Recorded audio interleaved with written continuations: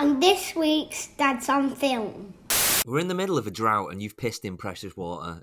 My mind goes nuts, so I can wake in the middle of that and I'll convince myself I'm dying. Starring Diego Trujillo as Walter Blanco. Yeah? Good? No? Wonderful.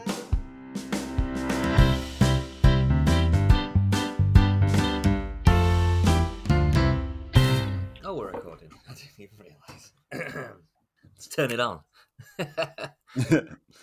Hi, how are you? Hey! I'm great, thanks, Dave. How are you? Hi, Greg. It's great to see you again. Oh, my hip click. What are you So screaming? Fast to the ride. Shabba! So I literally just turned ever so slightly in my chair and my hip just full on clicked. I was like, oh, I'm so old now. It's ridiculous. This is 33. This is 33. How's your week been? Well. What have you been up to? Yeah, great week. I'm trying to think what I have done.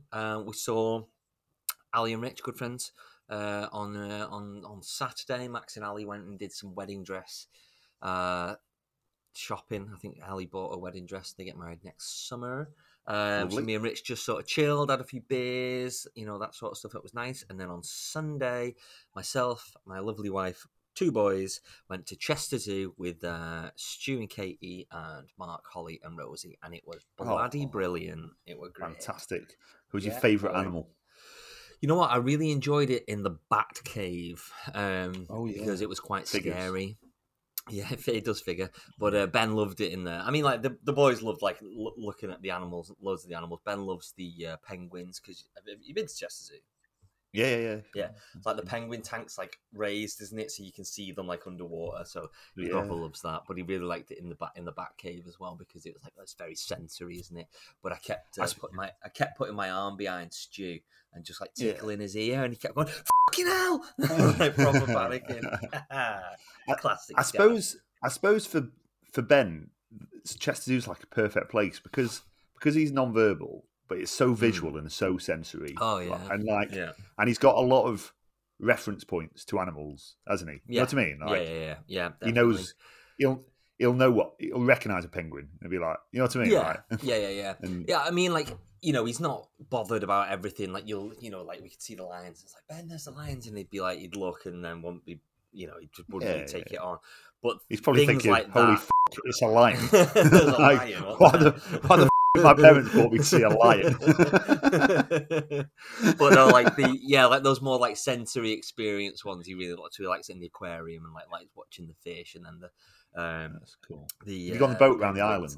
No, we didn't bother. You know why? It was absolutely baking. We got there on Sunday and it was really cold, and we'd put the boys in shorts and t-shirts, and we were like, shit, Ben doesn't have a hoodie. It's gonna be really cold here. So Max was like, well, we're just gonna have to buy one, aren't we? And I was like, are you kidding me? From Chester Zoo, I'm not buying a fucking hoodie from Chester Zoo. £25 later, this tiny crappy garish hoodie, and then within 10 minutes it was cracking the flags, and I just looked at Max. I was like, thanks for that. Thanks a lot for that. It's so funny you say that. I've got a similar story. So when I spoke to you it was last Tuesday night, wasn't it? When we recorded a bit for last week's episode, and I'd said to you I wasn't well, and I was waiting I think I went to the doctors after that. And basically, I had a bladder infection. Yeah, very nice. I'd been swimming in a lake 2 nights before, and decided to have a wee in the lake, and I think that was probably a bad idea with hindsight. Because I think that's what's caused me to have an infection. Anyway, we're in the middle of a drought and you've pissed in precious water. You selfish bastard. It was a nice swim though, but a very regrettable swim. I mean, I was in agony last week. Genuinely, I'd convinced myself several times. Do you do this? If I get ill and my mind goes nuts, so I can wake in the middle of that and I'll convince myself I'm dying. Wow. I was so convinced. Anyway, been on antibiotics. But the day after I spoke to you, I wasn't well, but I got my antibiotics started on that Tuesday after I spoke to you. I went to Alton Towers the next day and I'd completely misjudged the forecast. And also to say I was ill, I was in a shorts and just a long sleeve t-shirt. Yeah. And I'd looked at the forecast and, it was 16 degrees. I was like, yeah, shorts and t-shirt weather, that's fine. Yeah. But it was very breezy, very overcast. Not warm in the slightest, and I was ill. So I was like, James kept going to me, how are you feeling? How are you feeling? I was like, yeah, not great, not great. I said, I'm really cold. She goes, do you want to buy yourself a hoodie? I went, yes, please. So I went to the Alton Towers shop, took myself off, walking like John Wayne because of my bladder and like, I'm in agony at the same time. Like, and wanted to empty it every 5 minutes because like anything in there was causing pressure. Wasn't good. But I went to the big Alton Towers shop. I was like, right, I need to try and find the least uncool Alton Towers hoodie I can find. So I should have found a picture. So I went for one that I avoided the Wicker Man. It looks a bit gothy. The Nemesis in Oblivion looks just a bit too sort of like obviously Alton Towers.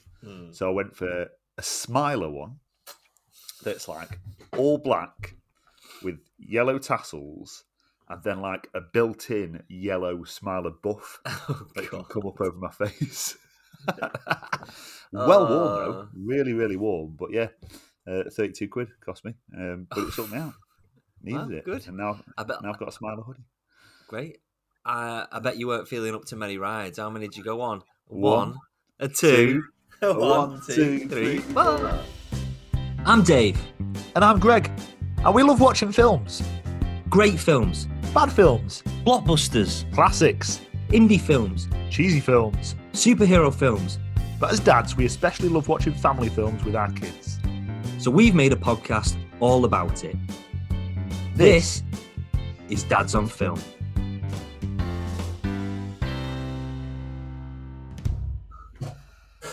Actually, I went quite a few. My niece Erin, she's 12 now, and she was like well up for it, and so went on Smiler with her. Obviously, in my Smiler hoodie, went on Oblivion and then at the end of the day, she wasn't sure about Nemesis and Galactica. 10 minutes before Nemesis closed, we got on Nemesis, no queue. Went on it. She was like, "Yeah, I want to do that again." So we ran around did Nemesis again. Came off Nemesis for the second time. It's 2 minutes to 6, and before she'd been saying, "I don't want to go on Galactica. Don't want to go on Galactica," which is Air. I don't know if you remember Alton Towers. Yeah. But I'm going. 2 minutes too. If you want to go on Galactica, we have got time. And she went, "Oh, okay then." So I took her on that. So like in the last, I quite liked that. Minutes. Great, fantastic. So big news in our house. Zachary, you're pregnant. 17 months. No. 17-month-old Zachary is absolutely obsessed with Toy Story. Like, he wakes up in the morning, he goes, "Buddy." So that's Buzz and Woody, and we'll literally just be like kicking off until you put one of the Toy Stories on. So then, we'll whack it on while while you're getting ready and stuff like that, and then go out and do the day. As soon as you get on, buddy. So we have to put another one on. But what we do as well, the Disney, obviously, as soon as you turn it on, the whole like Disney thing comes on. The big the castle. And Ben always stops what he's doing and watches that bit because he enjoys that bit. And then it fades out, and then we've got the Pixar lamp, haven't we? Doing the little jump. And every single time it does it, he looks and goes, "Daddy, Daddy, Daddy," because of the one time I pretended to be the lamp and just jumped, and now every single time it comes on, it's like, "Daddy, Daddy, you do the lamp, Brilliant. You be the lamp now, Daddy." So I'm sick of fucking Toy Story. Yeah, but it's a magical thing to have your kids into. Oh yeah, it's cool. But he's 17 months old and he's truly obsessed with Toy Story. I'm like, shit, is that bad parenting? Oh well, never mind. Yeah. Oh, yeah, boy. Brilliant. Wicked. Fantastic. Cool. So you went to Alton Towers, you weren't feeling very well. Been up to the lakes. Went back to the lakes on Thursday. Been there for a few days. That was really nice. The antibiotics started working. That was dead good. We were just chilling out, going on walks. Got into this geocaching thing. Oh yeah, you got that. So the kids absolutely love it. Have you ever heard of it before? Yeah. There's a few like bits around near us. So there's millions all over the world, and it's like an international treasure hunt that anyone can get involved with. There's an app. It's free, and so you can get location, go and find it, and you like get clues. And they're like, so the containers that, at the very least, quite often they're like 35mm film containers, or if you want to keep it extra dry, one inside another. But then with like a scroll in there, so you can sign it as a log. But then you log it on your app as well. It's just dead good. And it's cool. We just started going about with the kids, and they were just so into it. It was dead cool. So we started doing that around the lakes. Came back on Sunday, saw my brother played a gig at Eaton Park Festival, which is in Buxton. So I went to that, stayed around for that for a while. Helped with the clear up yesterday morning for that, because some guys I know who run the festival, so it's volunteered some help. And then they took me out for a curry and some beers last night. It was dead good. Nice. Went and watched the footy. It was dead nice day. So lovely. Yeah, good, fantastic. Well, let's kick off. Lever has sent us a message, Gregory. He said, Okay, "I want to play." He said, "I want to play the bad movie remake. One, League of Extraordinary Gentlemen. I love the comics back in the day, and was so disappointed with the way the film turned out. Was literally the film that caused Sean Connery to retire. Number two, World War Z. Again, would have preferred it to have been closer to the source material. Maybe would make for a good mini-series. I completely agree. Three, Sky Captain and the World of Tomorrow, which I've never seen, actually. I remember seeing the trailer for this and before it came out and thinking it looked like the coolest retro, most steampunk thing ever. And when I watched it, it was a hot mess. Cool concept, poorly executed. I agree with all those. I've not seen Sky Captain, but yeah, World War Z is one. That's like one of my favourite books. Yeah, absolutely love the book. It's so, like, if you get... I think on the face of it, you think, oh, it's just like a silly sort of zombie book, a zombie story, but it's not. It's really, really smart and really well thought out, and a collection of interviews with people, global figures, and, people around the world on their experiences throughout this sort of like zombie apocalypse, essentially. So they speak to, obviously it's all fake, but they speak to doctors who were in the first outbreak. They speak to military personnel throughout. They speak to soldiers who are on like the front line of this huge battle. They speak to an astronaut who's like stranded in space for the entirety of it, etc., etc. So it's really, really smart. The film, I didn't mind the film, but it's not World War Z. It's not the book whatsoever. So yeah, I think a miniseries would be brilliant. Like each episode would be like a collection of these stories, which is, I think, actually it's kind of similar to the Walking Dead's doing something like that now, where they're doing these like miniseries. They're doing like it's a series, but each episode is different, and it's called like Tales of the Walking Dead or something, and it's like different people from around the world and their kind of experiences. So they're basically stealing that, aren't they?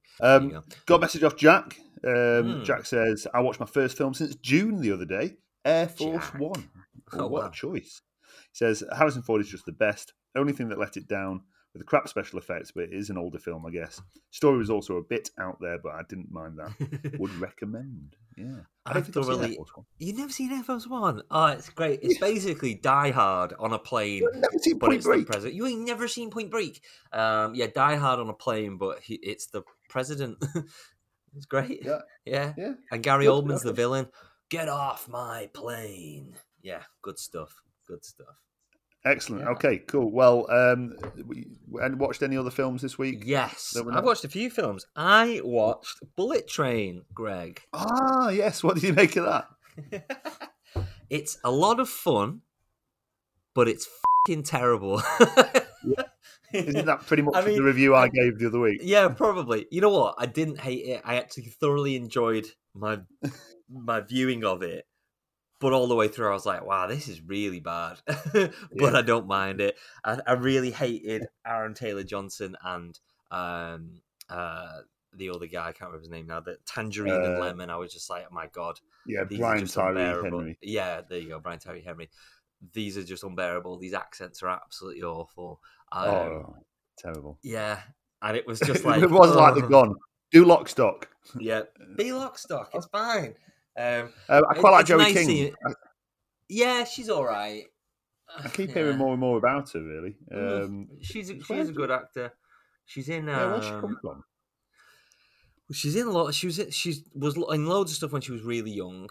She was in Oz the Great and Powerful, which is that James Franco one. She's in she's in Still Batman. Here.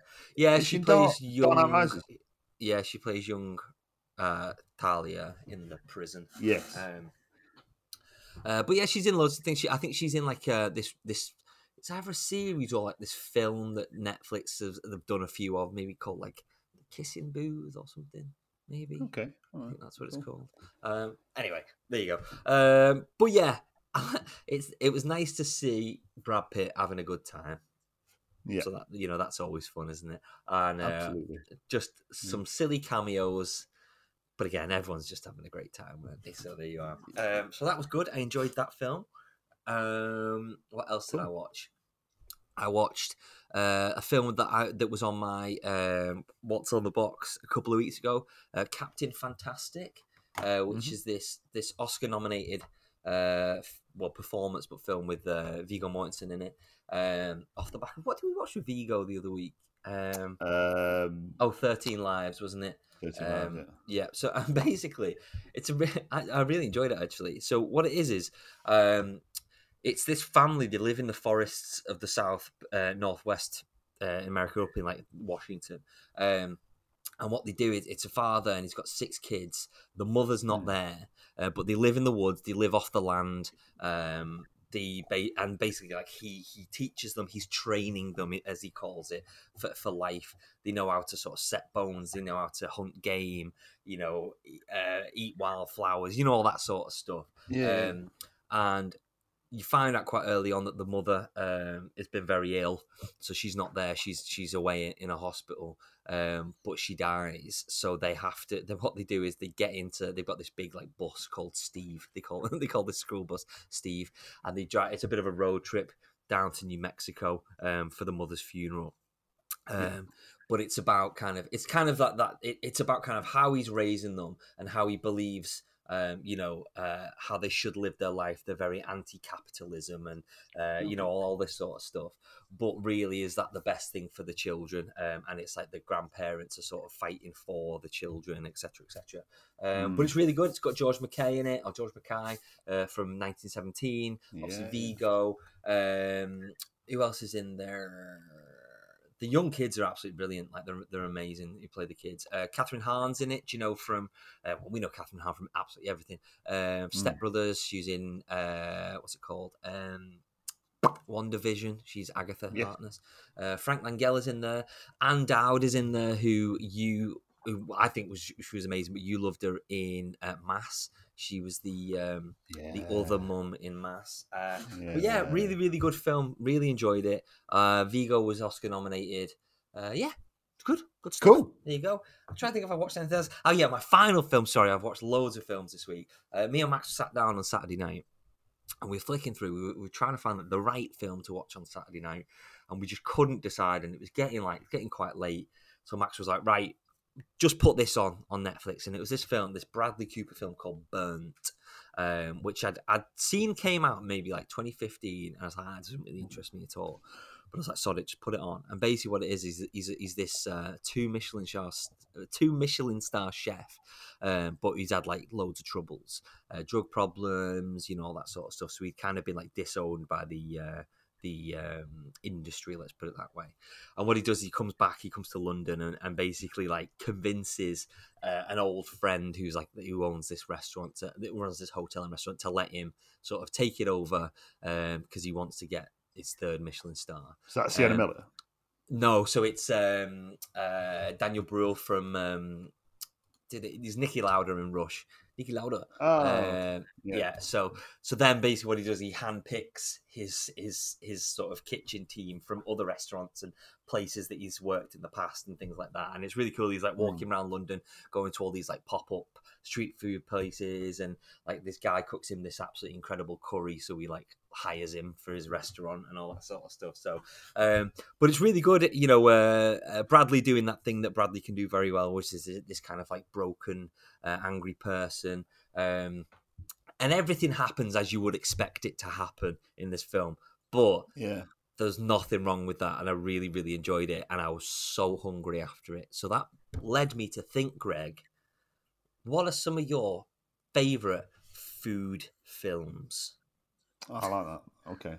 So Chef is obviously up there. Chef is definitely up there. It's very similar to Chef, this film. Like, I get two ends of the spectrum in terms of like, the pretentiousness of the food. But yeah, it's a very similar film to Chef, definitely. Yeah. Boiling Point, obviously, Boiling Point, one of our yeah. favourite films last year. I absolutely love Boiling Point. That's fantastic. The Founder is one you put me on. Yes. Maybe we saw the same see list. the McDonald's thing. Yeah, probably. What else we got? I don't know. What's some of yours? Well, I said all those ones. I thought all those ones for like food. Ratatouille is a bloody great food film. And you know what? Actually, there's a lot of Ratatouille in Burnt. Like, I don't know. Obviously, there's not a rat in his hat. Directing him, but I don't know. There was certain things that happen in the film, like that's very Ratatouille. I quite like that. I like, they're all sort of films based around kitchens and food and things like that. But there's certain films that jump out to me of particular, like. So we've both got that book, haven't we? What's the book called? I can't remember what it's called.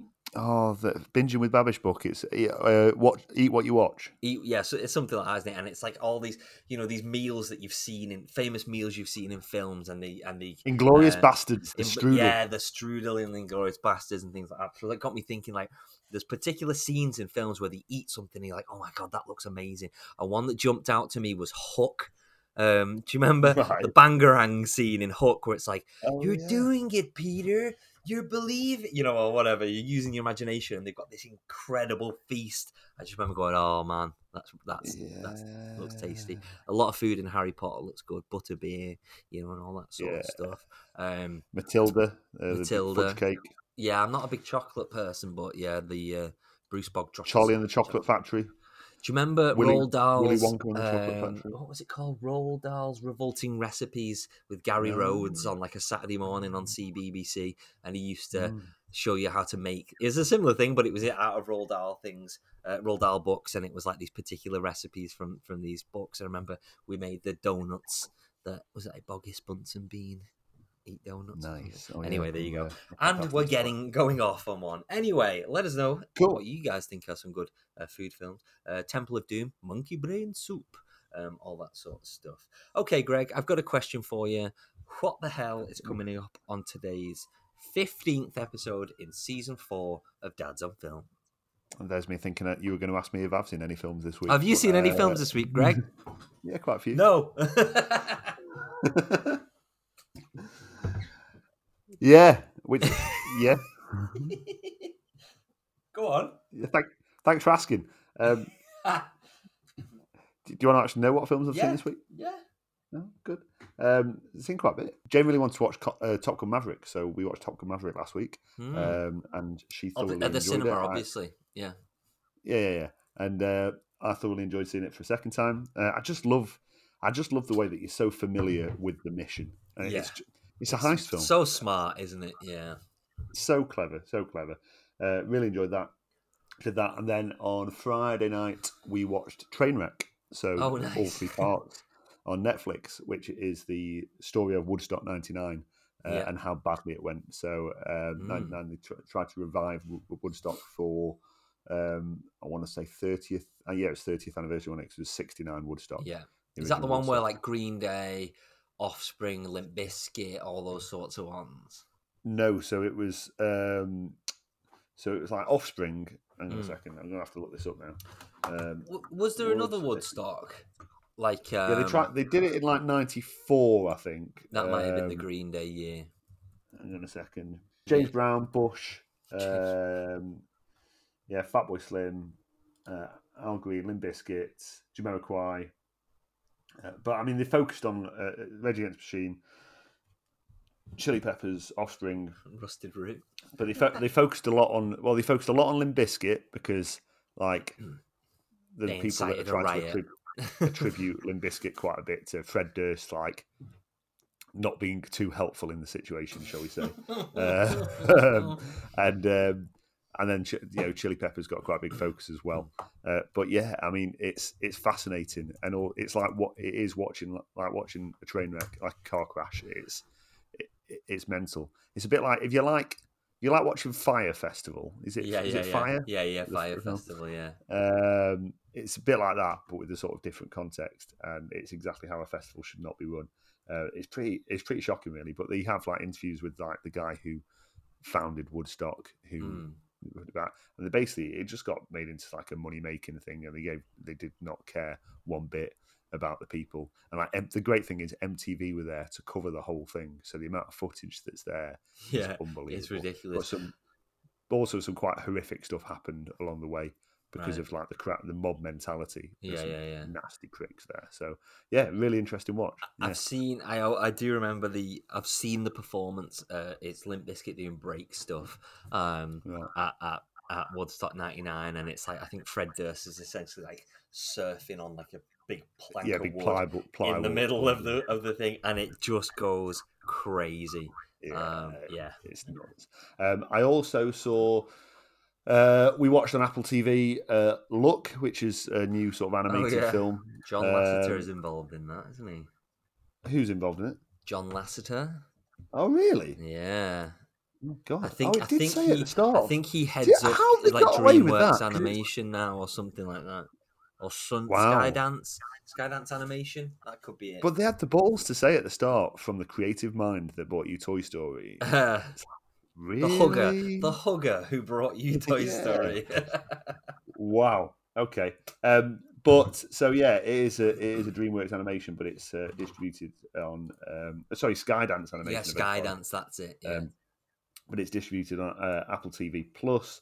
It's got Eva Noblezada, who plays the main character Sam, who's like an 18-year-old orphan, but she's sort of who's down on luck. But Simon Pegg plays the Scottish cat Bob, and it's a nice idea at the start. If you watch the trailer, it's fantastic, and if you watch the trailer, it's like, wow, what an amazing idea! This is really, really cool. But everything in the trailer happens in the first 5 minutes of the film, and then it's crap after that. I've heard about this. They go into the land of luck, and it's just like, what is this all about? Oh, it's a real stretch. It's It's not good. It's not good. And they make it all up as they go along. And the whole concept of it, they keep going, oh, yeah, but if you've got a penny, you can also get some luck crystals. And if the luck crystals end up in the bad luck part of the... Anyway, I fell asleep. I watched about an hour, then fell asleep. Kids really enjoyed it. They liked it. But it was essentially crap. And the final thing I watched this week, we were trying to fill some time before the boxing started on Saturday night. So Jane had never seen I Love You Man. And I bloody love that film. Do you know why I love that film? It does a real... It was quite ahead of its time in many ways, because whilst it's just a genuinely really funny film, but I like the way it sort of exposes that sort of male masculine vulnerability. You know what I mean? And how really both characters, Jason Segel and Paul Rudd, I forget his name. How would you forget Paul Rudd's name? Paul Rudd, yeah, sorry. Jason Segel, Paul Rudd's characters, they're quite unhappy men who can't communicate what they're missing in their lives. But I think the film does a really good job of sort of exposing that and shining a light on that issue, which I think can be quite a big issue, can't it? Yeah, definitely. They speak about, there's a thing about male suicides and things like that, and how, blokes don't reach out for help very easily and stuff like that. And I think this film, whilst it's comedy, does a really good job of sort of opening up that conversation, really, in many ways. So, but aside from anything else, I just think it's so funny. I really, really enjoyed it. I've not watched it in many years. It was really nice to go back to it, and Jane really enjoyed it too. So yeah, they're the films I've watched this week, David. Thank you for asking me. You're very welcome. That's half an hour of catch up. Holy hell. Fantastic. So, yes. Greg, what the hell is coming up on today's 15th episode of Season 4 of Dads on Film? Next up, the movie train is pulling into Searching for Sugar Man Station along the music documentary line. Why not? Where we went? Why not? Yeah, sure. Okay. And then we've got this week's news. I'm just looking at your list. There's quite a lot of news this week. Yes. Have we got a bit of TV chat this week, or have we done it? Yes. This week is TV chat. This week is solely TV chat. Solely TV chat. We are going to break all rules. Break Dad on the film. Yes, and we are going to be breaking Dad. We are talking about the Breaking Bad universe, as it is now sometimes known, on the back of Better Call Saul season 6 coming to an end last week. So we're going to have a big old chat about Breaking Bad, El Camino, and Better Call Saul, because we are big fans of the Breaking Bad universe and Vince Gilligan. Then we'll be getting back on that old movie train and speaking about what's on the box this week. Sound good? Sounds great. Let's do this. Take a breath. We're diving in. I need a wee.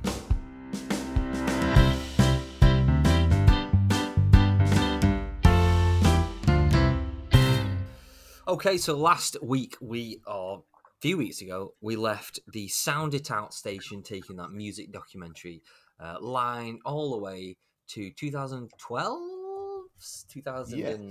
Yeah? Oh, nice. Okay. Yes, 2012. Searching for Sugar Man. So this is a film I'd seen a few years ago, but you had never seen this film, Greg. So do you want to tell us a little bit about Searching for Sugar Man? So Searching for Sugar Man sort of takes you on a journey through the search for Sugarman. Now, who's Sugarman? It is what's he called? Sixto? Can't remember. Sorry, wait a second. What's his name? Sixto Rodriguez, who was massively famous in South Africa, but he didn't know it. So he was he was a musician back in the 60s, and he'd made a couple of records over in America, got signed to a couple of labels, but essentially the records were a flop. And for some unbeknown reason, his records somehow made it to South Africa, and they took off. They got they got bootlegged around, they got shared around, and this guy supposedly in South Africa was bigger than Elvis. So this is the days long before the internet. So there was no communication about this that got really back to America at all about the fact this was happening. And there were a couple of people who, in the late 90s, one a music journalist, one a record shop owner, who decided to find out a little bit more about who this Rodriguez fella was. And so using clues from the artwork and the covers, the sleeves of his record prints, as well as analysing the lyrics in a lot of his work, and then eventually trying to trace where the money was going from the sales of his records, they managed to track him down to Detroit, which is the home of a lot of music in America. Yeah. And I'll leave it there, but what sort of happens afterwards is quite remarkable. Now, Rodriguez, there was a whole myth about Rodriguez. Yeah. There's rumours about the fact that he committed suicide on stage. There were various rumours about how he'd done that. One that he just got a gun out and shot himself because the crowd weren't sort of reacting well to his music. One that he sort of poured gasoline all over him and then set a lighter to himself and killed himself that way. There were stories about him having a drug overdose. There's a whole sort of mythology to the enigma of Rodriguez.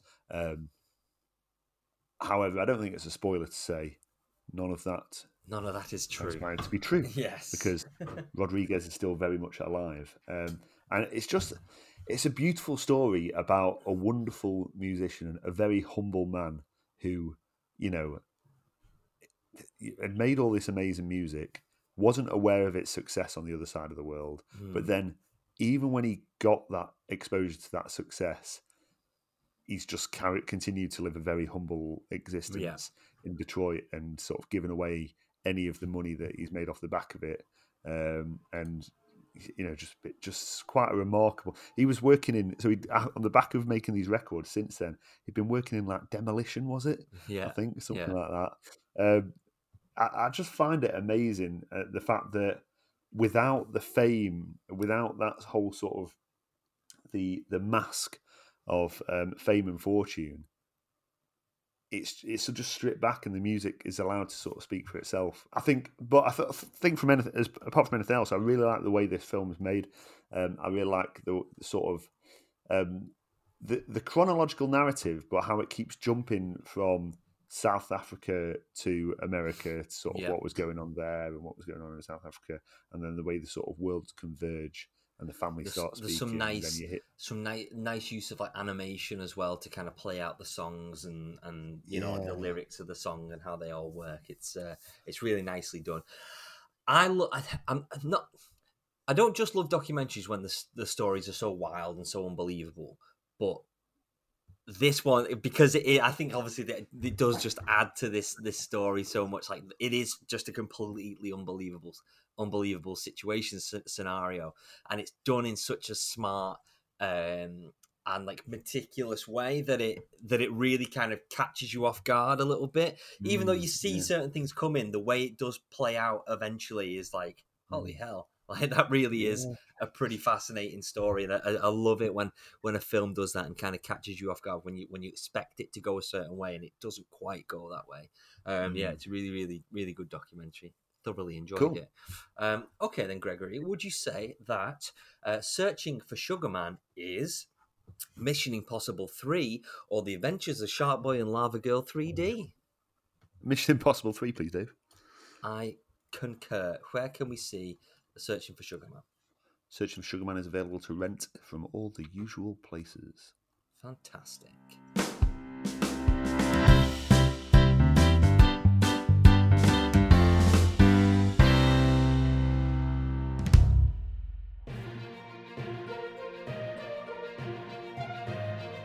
This is the news.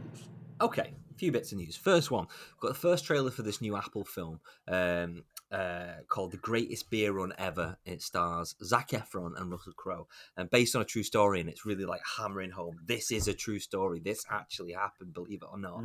And what it is, it's set in Vietnam, in the Vietnam War, and Zac Efron lives in New York, and all like loads of his friends in his sort of neighborhood all go to Vietnam, but he doesn't. Right. What he decides to do, he's like, you know what I'd really love to do is just go over there and give every one of these guys a beer. And somebody goes, well, why don't you do it? And he's drunk and he goes, yeah, all right. And just gets to crate a beer and gets on a plane and cons his way to Vietnam, and then basically starts working out where all of his friends are around Vietnam and finds his way there. And when he gets to each one of them, you know, in the war zone, just gives them a beer. It's like, this is for you.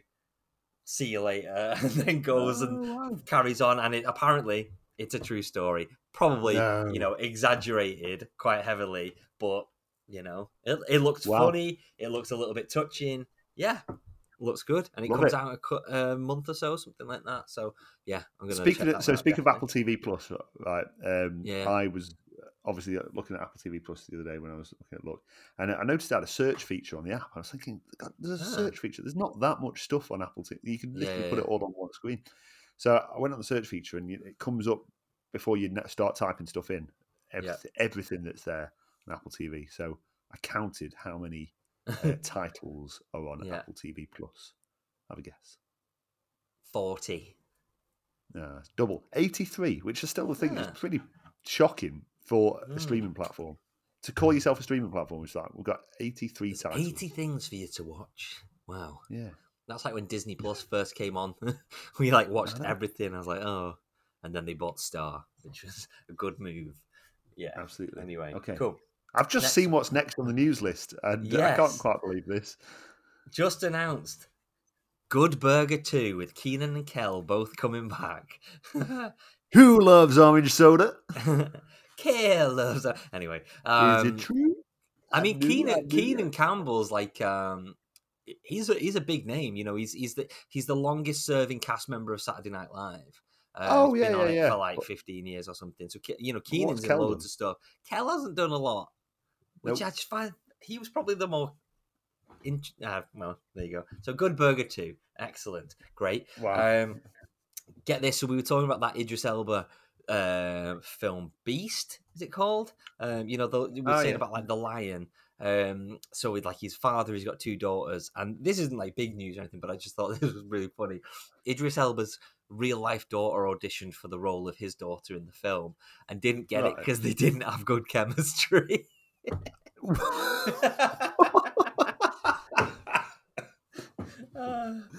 Yeah. Wow. Funny. That's tough to take. That's wow. Yeah. Okay, off the back of the new Barbie film that's coming out, Ryan Gosling has joined the cast of Margot Robbie's Ocean's 11 prequel. Well, we've already had an Ocean's 11 prequel, Ocean's 8, which was the female-led one. So, who knows? They should do like a 60s one. They should do like, like back to like the Rat Pack Ocean's 11. They should do like that stuff. That'd be funny. Yeah, I think they've got themselves in a knots with naming the first one Ocean's 11, having 11 people, and it's Yeah. like, oh, the sequel's going to be Ocean 12, but are the numbers bound to how many people are in the heist, or are the Unsure. the order of the film? Anyway, Yeah. okay.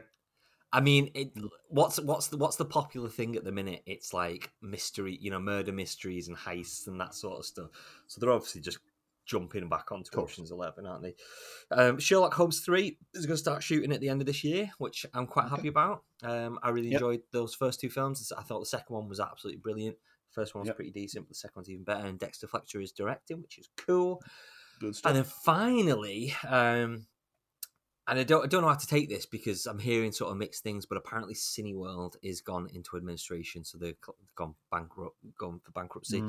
Something like £3 billion debt. However, Cineworld tweeted and they were like, "We're still open. We're still, doing everything. So still but come they're in." global. They're the second biggest global because they own chain. do they own like Regency Cinemas or something like that in America? It's which Picture is like House. a big cinema thing. They got Pitch House as well. I mean, these cinemas they are going to exist.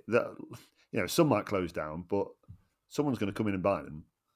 Surely, Yeah. You've got all these cinemas on. Like, I just don't think the film industry is going to let it happen. I don't know. I'd be surprised if something doesn't happen to fix this mess. It's going to right itself. There will be an equilibrium somewhere that sorts all this out. Anyway, sad times. Well, to be honest, 2 years ago I thought they were closing for good anyway, and then they opened back up. And exactly. Yeah. There you go. All right, cool. Cool. That's your news.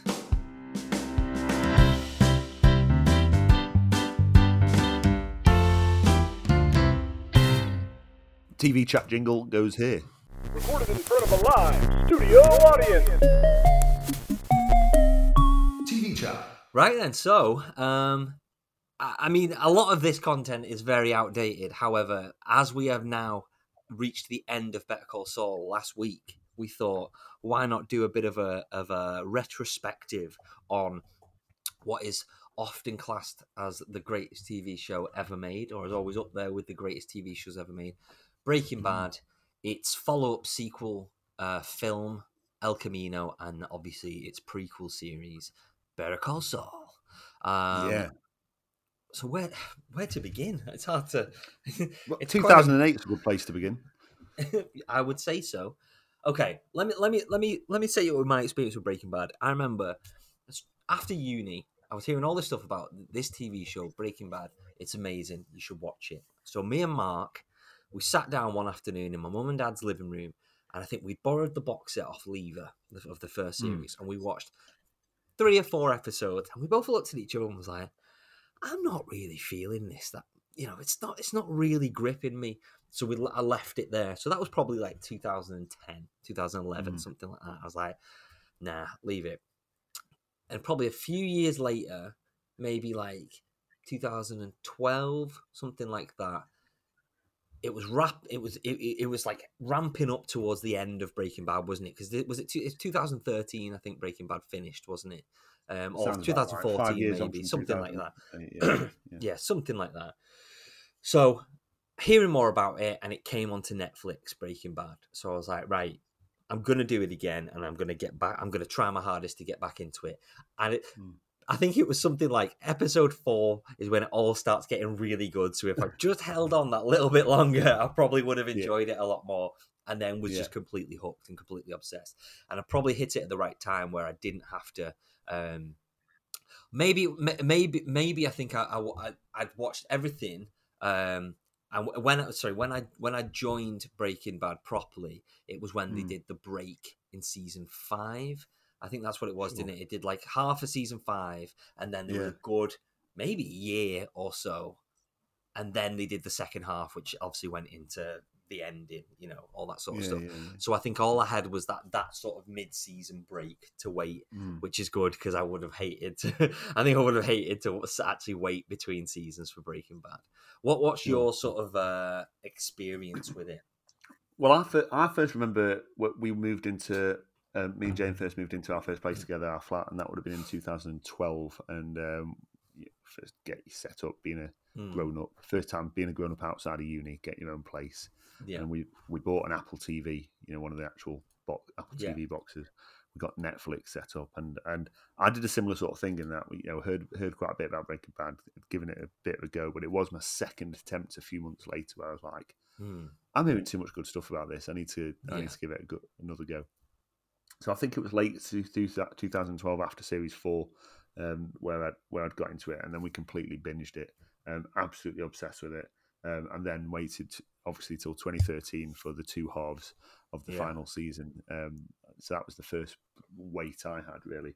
There's so much beautiful stuff about this series, apart from the fact that it's got the gritty crime drug world sense to it, but also it's got the touchstones of the real world. They're very sort of humble middle class family. Walter White's chemistry teacher, is Flynn. Skylar is, the family situation there is just very relatable. They go round to Skylar's sisters for tea, so they've got the sister-in-law, brother-in-law sort of thing there. But then it's got this underworld to it, which is like watching the best sort of crime drama, and it's gripping, it's captivating. Albuquerque in New Mexico Albuquerque's not a beautiful place, but it manages to look, beautiful. The desert, it's captivating. The way Vince Gilligan captures the setting is unbelievable. He's so unique as a filmmaker. The quirky angles he gets, just kind of stuff that no other filmmaker thinks to do in any other setting. But also Bryan Cranston, what an unbelievable actor! I think for me, I only knew him from Malcolm in the Middle at this point, and I don't know if you were the same. I think he popped up. He's quite big in Seinfeld. Malcolm in the Middle, obviously, is the big one as Hal, and then he pops up in a few things. I always remember him as in Little Miss Sunshine. He's like the guy who promises the dad that a book deal. That's just one random thing that always stuck out to me that he was in. Yeah. Anyway, there you go. But I think just all the ingredients together just make it wonderful. And yes, the start of the first season is slow to get going, and you do have to break the back of that before you start getting the rewards from it in season 2. But in a world of TV where I think for me, I've been put off big series TV since Lost, because I hated the fact that through 6 seasons it led you down the garden path, and it clearly did not know where it was going. And it came to the end, it was like, well, I think I've just wasted six years of my life watching this crap. Like, they had no vision. But the most beautiful thing about Breaking Bad is it clearly had a vision. Vince Gilligan from the start knew what it was, had a good idea of where it could go. And that whole 5 seasons leads a beautiful arc where this character, which it's difficult to sympathise with him and the person he becomes, but at the same time you completely understand his motivations and how he's got into deep and where it all stems from. But at the end of the 5th season, I just remember thinking, I'm happy, I'm satisfied. Yeah, that's beautiful, and it was so finite, and I just really appreciated that he'd made these 5 chapters in this story that just closed completely and sat on their own. And they might not have known exactly what was going to happen in the full ins and outs of everything, but they knew, all right. I mean, we're in spoilers because people, you've had long enough to watch Breaking Bad, but they knew what was going to happen to Walt at the end. Do you know what I mean? Yeah. So season 5 starts, and it's done like a bit of a time jump, and it's like Walt's 52nd birthday because he does it in the bacon, doesn't he? And then he meets the guy, and in the car park, and he's got the big massive like machine gun in the trunk. So they did that, and then they had a really long mid-season break, and Vince Gilligan was like, right, so I need to figure out now where that gun comes in later on, and like all these other bits, because he's like, we put them in, but we didn't actually know where it was going. We know how it's going to end, but they all need to be there, so we've got to figure out how that plays into it, which I think is quite funny. Yeah, it's amazing. It's amazing. It's a slow burn, as you can imagine. It doesn't sort of spell everything out for you, which a lot of TV shows do. But I think that's the beauty of Breaking Bad. And yeah, as you say, it's visually it's pretty stunning, and it's a wonderful character study on Walter White, Jesse, but also the surrounding characters, Hank, Gus. They're all just as interesting as it could have at any one point. It could have stopped, left Walter's story, and picked up with one of these other people, which is why Better Call Saul works so well, which we'll talk about shortly. We actually missed. There's another season in this sort of Breaking Bad verse, Metastasis, which is the Colombian telenovela series, a Spanish language remake of American crime drama Breaking Bad, that transposes the events of the original from the United States to Colombia, starring Diego Trujillo as Walter Blanco. Yeah, good. No? Wonderful. Anyway, there you go. Which lasted. First episode aired 8th of June 2014. Final episode aired 18th of September 2014. So it lasted about 3 months. Point for trying. Good work. One-star review. There you go. When I don't know about you, but when they announced Better Call Saul as the spin-off after Breaking Bad, I would have been happy with no spin-offs. Like, I was satisfied, But when it came, I don't know about you, but I don't think that's the first spin-off I would have thought about. Yeah, exactly. From Breaking Bad. Whilst Saul was a great character, he didn't seem to have much depth. He seemed like a very shallow character, and I didn't feel like there was much more to know about him. But then that's the point of Saul. Yeah, and I think that's what the wonderful thing they did with Better Call Saul is they went, well, this is a prequel. He wasn't like that. Yeah, he wasn't shallow. He's always been Saul, but he hasn't always been Better Call Saul. Do you know what I mean? So and it takes what, 6? Is it 6 or 5? It's 6, isn't it? 6 seasons, and I'll put it blunt, they really take their time. To get him there and get him to be the Saul Goodman as we know and love. And again, like similar to Breaking Bad, I think like definitely the first season, I enjoyed it, but I wasn't like wowed by it. It was very slow, and I was like, okay, where are we get? Or like, what are we doing here? Where are we trying to get? Or what are we getting at with this? And then maybe halfway through season 2, it starts. You're seeing more characteristics and more signs. But it takes all the events in probably the first maybe 3 seasons of Better Call Saul to really shape Jimmy into Saul Goodman. All right. So they had Mike in from pretty much the start of Better Call Saul, and he was the only sort of touchstone from Breaking Bad other than Saul. Yeah. Who's the familiar character, and their storylines didn't cross over at first. They were kind of like running parallel for quite a while. But the interesting thing about it being a prequel is you're aware of certain things.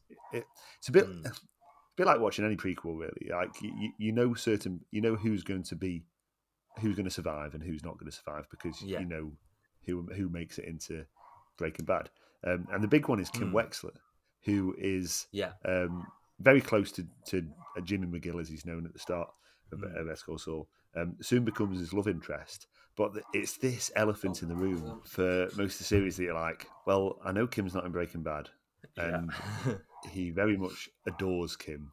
So what's gone on there? Yeah, and I love. There's so much about what you don't get told. Yeah. That you're left to think about and left to dwell on, that kind of makes it for me such a good season, such a good series. It's similar in many ways to Breaking Bad in terms of like the style of the way it's shot and things like that, but it's very much more a character drama, rather than an action. An action series that as opposed to Breaking Bad in many ways, and I think it complements Breaking Bad really nicely. But it's different enough to justify itself. If you know what I mean. Definitely.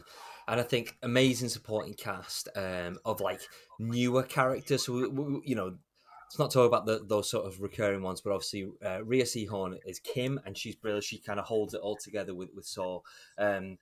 Michael Mando as Nacho. He's kind of this like reoccurring presence throughout kind of Saul's life, Mike's life, and is a tragic character as well.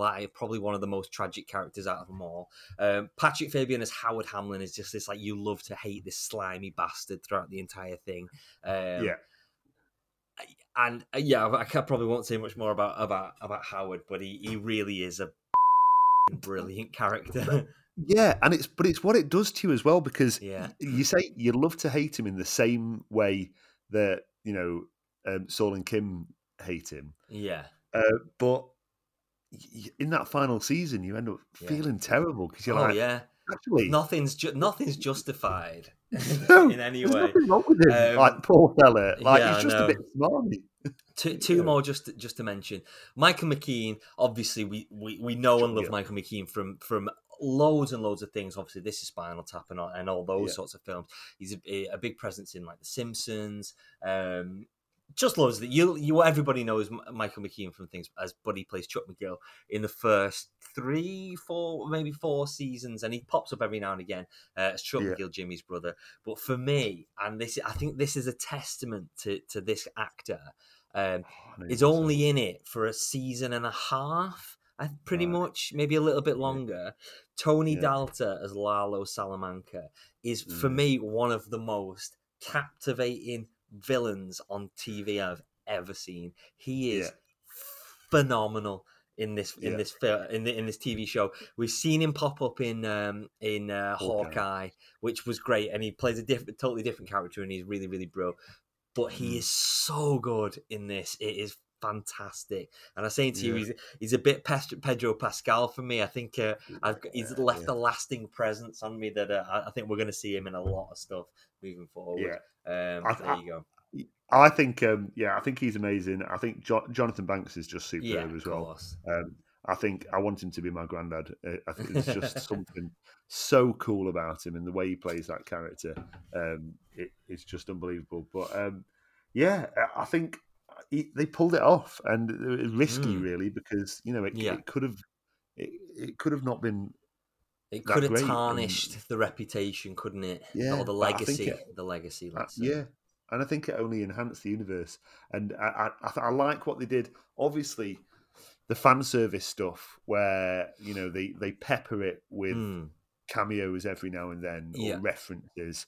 They could have ruined it by going too far. I think, particularly in that final season. And I think they just stayed on the right side. Making those major cameos justified. Really, throughout definitely. That final season. Agreed. So, El Camino, the epilogue. So when was this? This was like 2019, maybe. 2019 it was released. 2019. Yeah. Okay. And to give it its full title, El Camino: A Breaking Bad movie.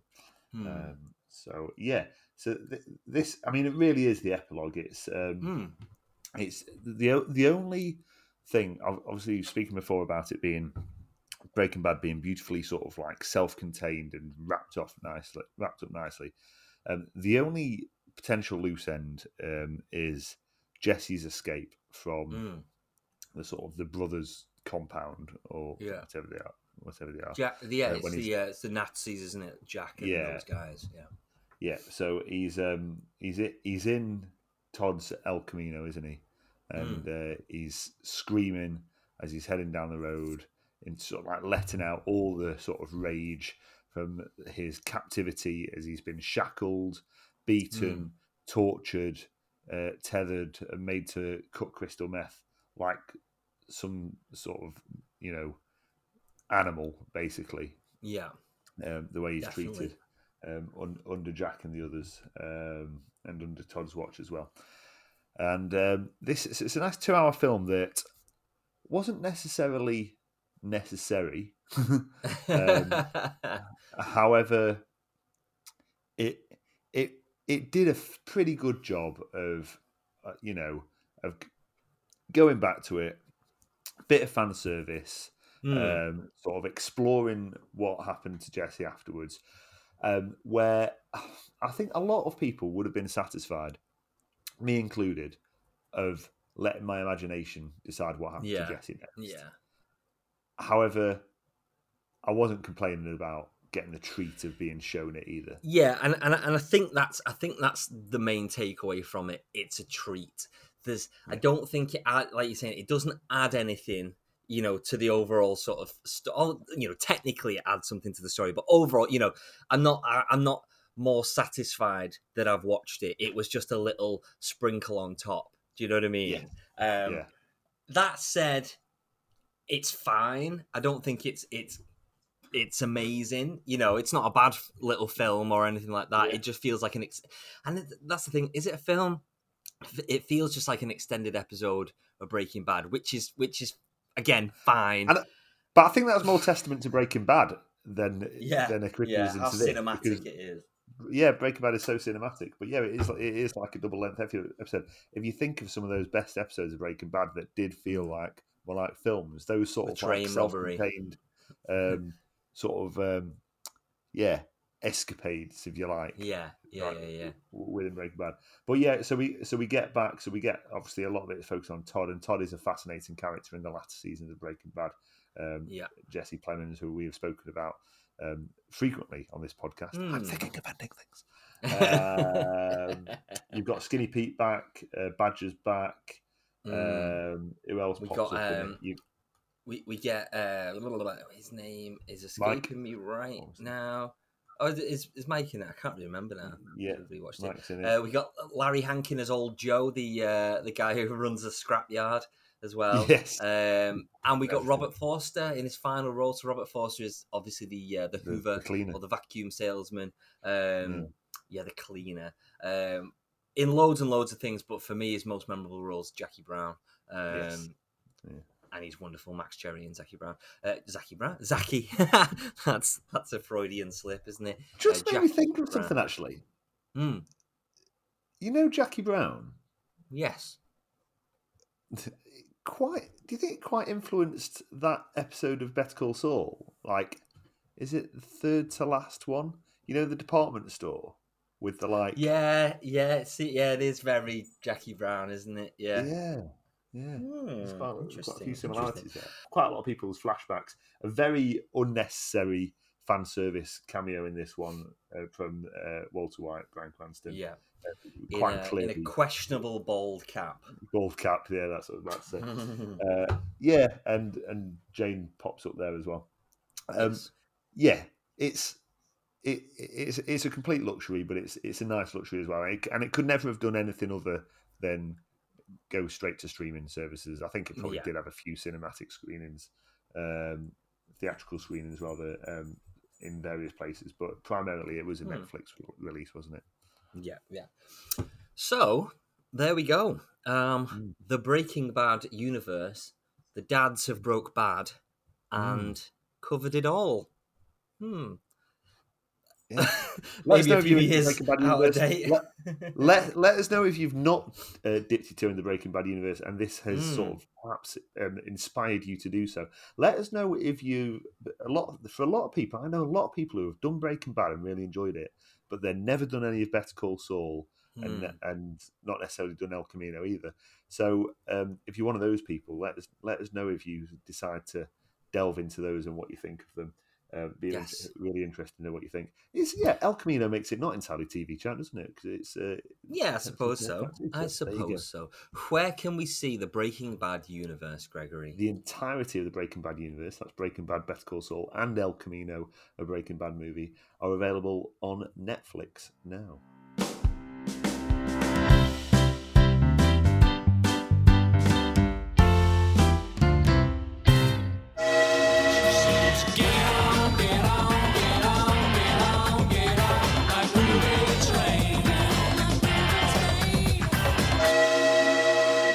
Choo. There we go. We messed this up. So here we are at Searching for Sugarman Station, and we are going to take the theme line of the aging rock star. Okay. Yes. Why not? All the way down to 2018. I think it is. I spelt star wrong. 18, yeah. All the way down to 2018's Bradley Cooper directed A Star Is Born. Well, we can go to a lot And of let me places from there, explain. can't we? Well, we could go, yeah, and we can. We can go to a lot of places from there. So let me explain. I thoroughly enjoy this film. I really, really like it. I think a lot of people don't like it because of the song that made that was sort of a global success and sort of turned people off because they heard this song all the time. But you have never seen A Star Is Born, correct? That is correct. Yes, I have not seen it. Yeah. And I'm intrigued to see what you think about it because I think it's a very, very well made film and some really, really great performances and a great way to stay in shape. Absolutely. Yeah. Okay. Yeah. Where can we see A Star Is Born, Gregory? A Star Is Born is available to stream on BBC iPlayer now, available for 21 days. So it must recently have been on the telly box on telly. That's good. Telly box on telly. Fantastic. Well, I look forward to watching it again.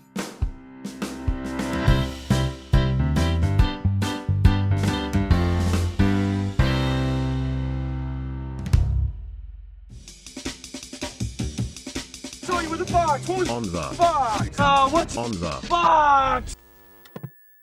Okay, then, Greg, what the hell is on the box for you this week? Quite a significant introduction onto streaming services. If you've not seen it already, Belfast is coming to Sky Cinema and Now TV. So if you've not seen it, it's a good opportunity to see it. Yeah, a great way to sit down and watch a movie with your family. That's actually from the 2nd of September. So I'm a bit ahead of myself. So it's not this week. Oh, should I find something that's this week? Why don't you just look forward to watching that this week? And why don't you surprise us with some films you've seen next week? I'll tell you what's on TV this week. You know what? I probably am, because I've got a bit of time on my hands before I go back to work. I'm probably going to watch the first House of Dragon just to see what all the fuss is about. 10 million people watched it. Biggest premiere for a HBO TV show. Wow, that's saying something. That's cool. Yeah, I might give that a go. I am going to watch the season. What the hell was that? The season finale of Only Murders in the Building, season 2 finale, which came out today. I've also been watching Succession, so I'm about 6. I've done about 6 episodes, something like that, of the first season of Succession. So I'm going to continue with that. Yeah, have you seen the Sad Sack Wasp Trap? I have seen Sad Sack Wasp Trap episode. Yes, I think I'm a few ahead of that actually. They've just done for the vote of no confidence. Yeah, and it didn't. Cool. On. Yeah, boy. And then I'll probably watch a lot of random films as well because I like just chucking on something random. There you go. Let us know what you guys are watching on the box this week.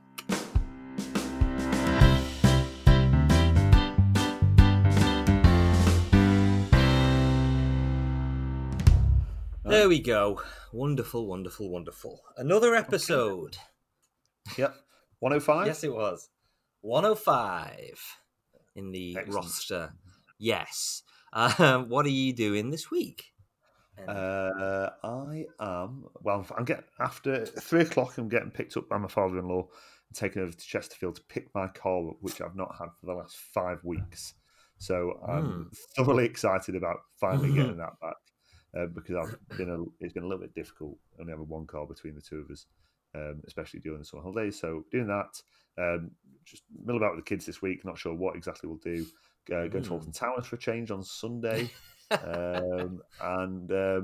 yeah, that's about it really. Not a great bank holiday, isn't it? Yeah, it is bank holiday weekend. Yeah, of course. Doesn't matter though for teachers, does it, Gregory? When do you start back?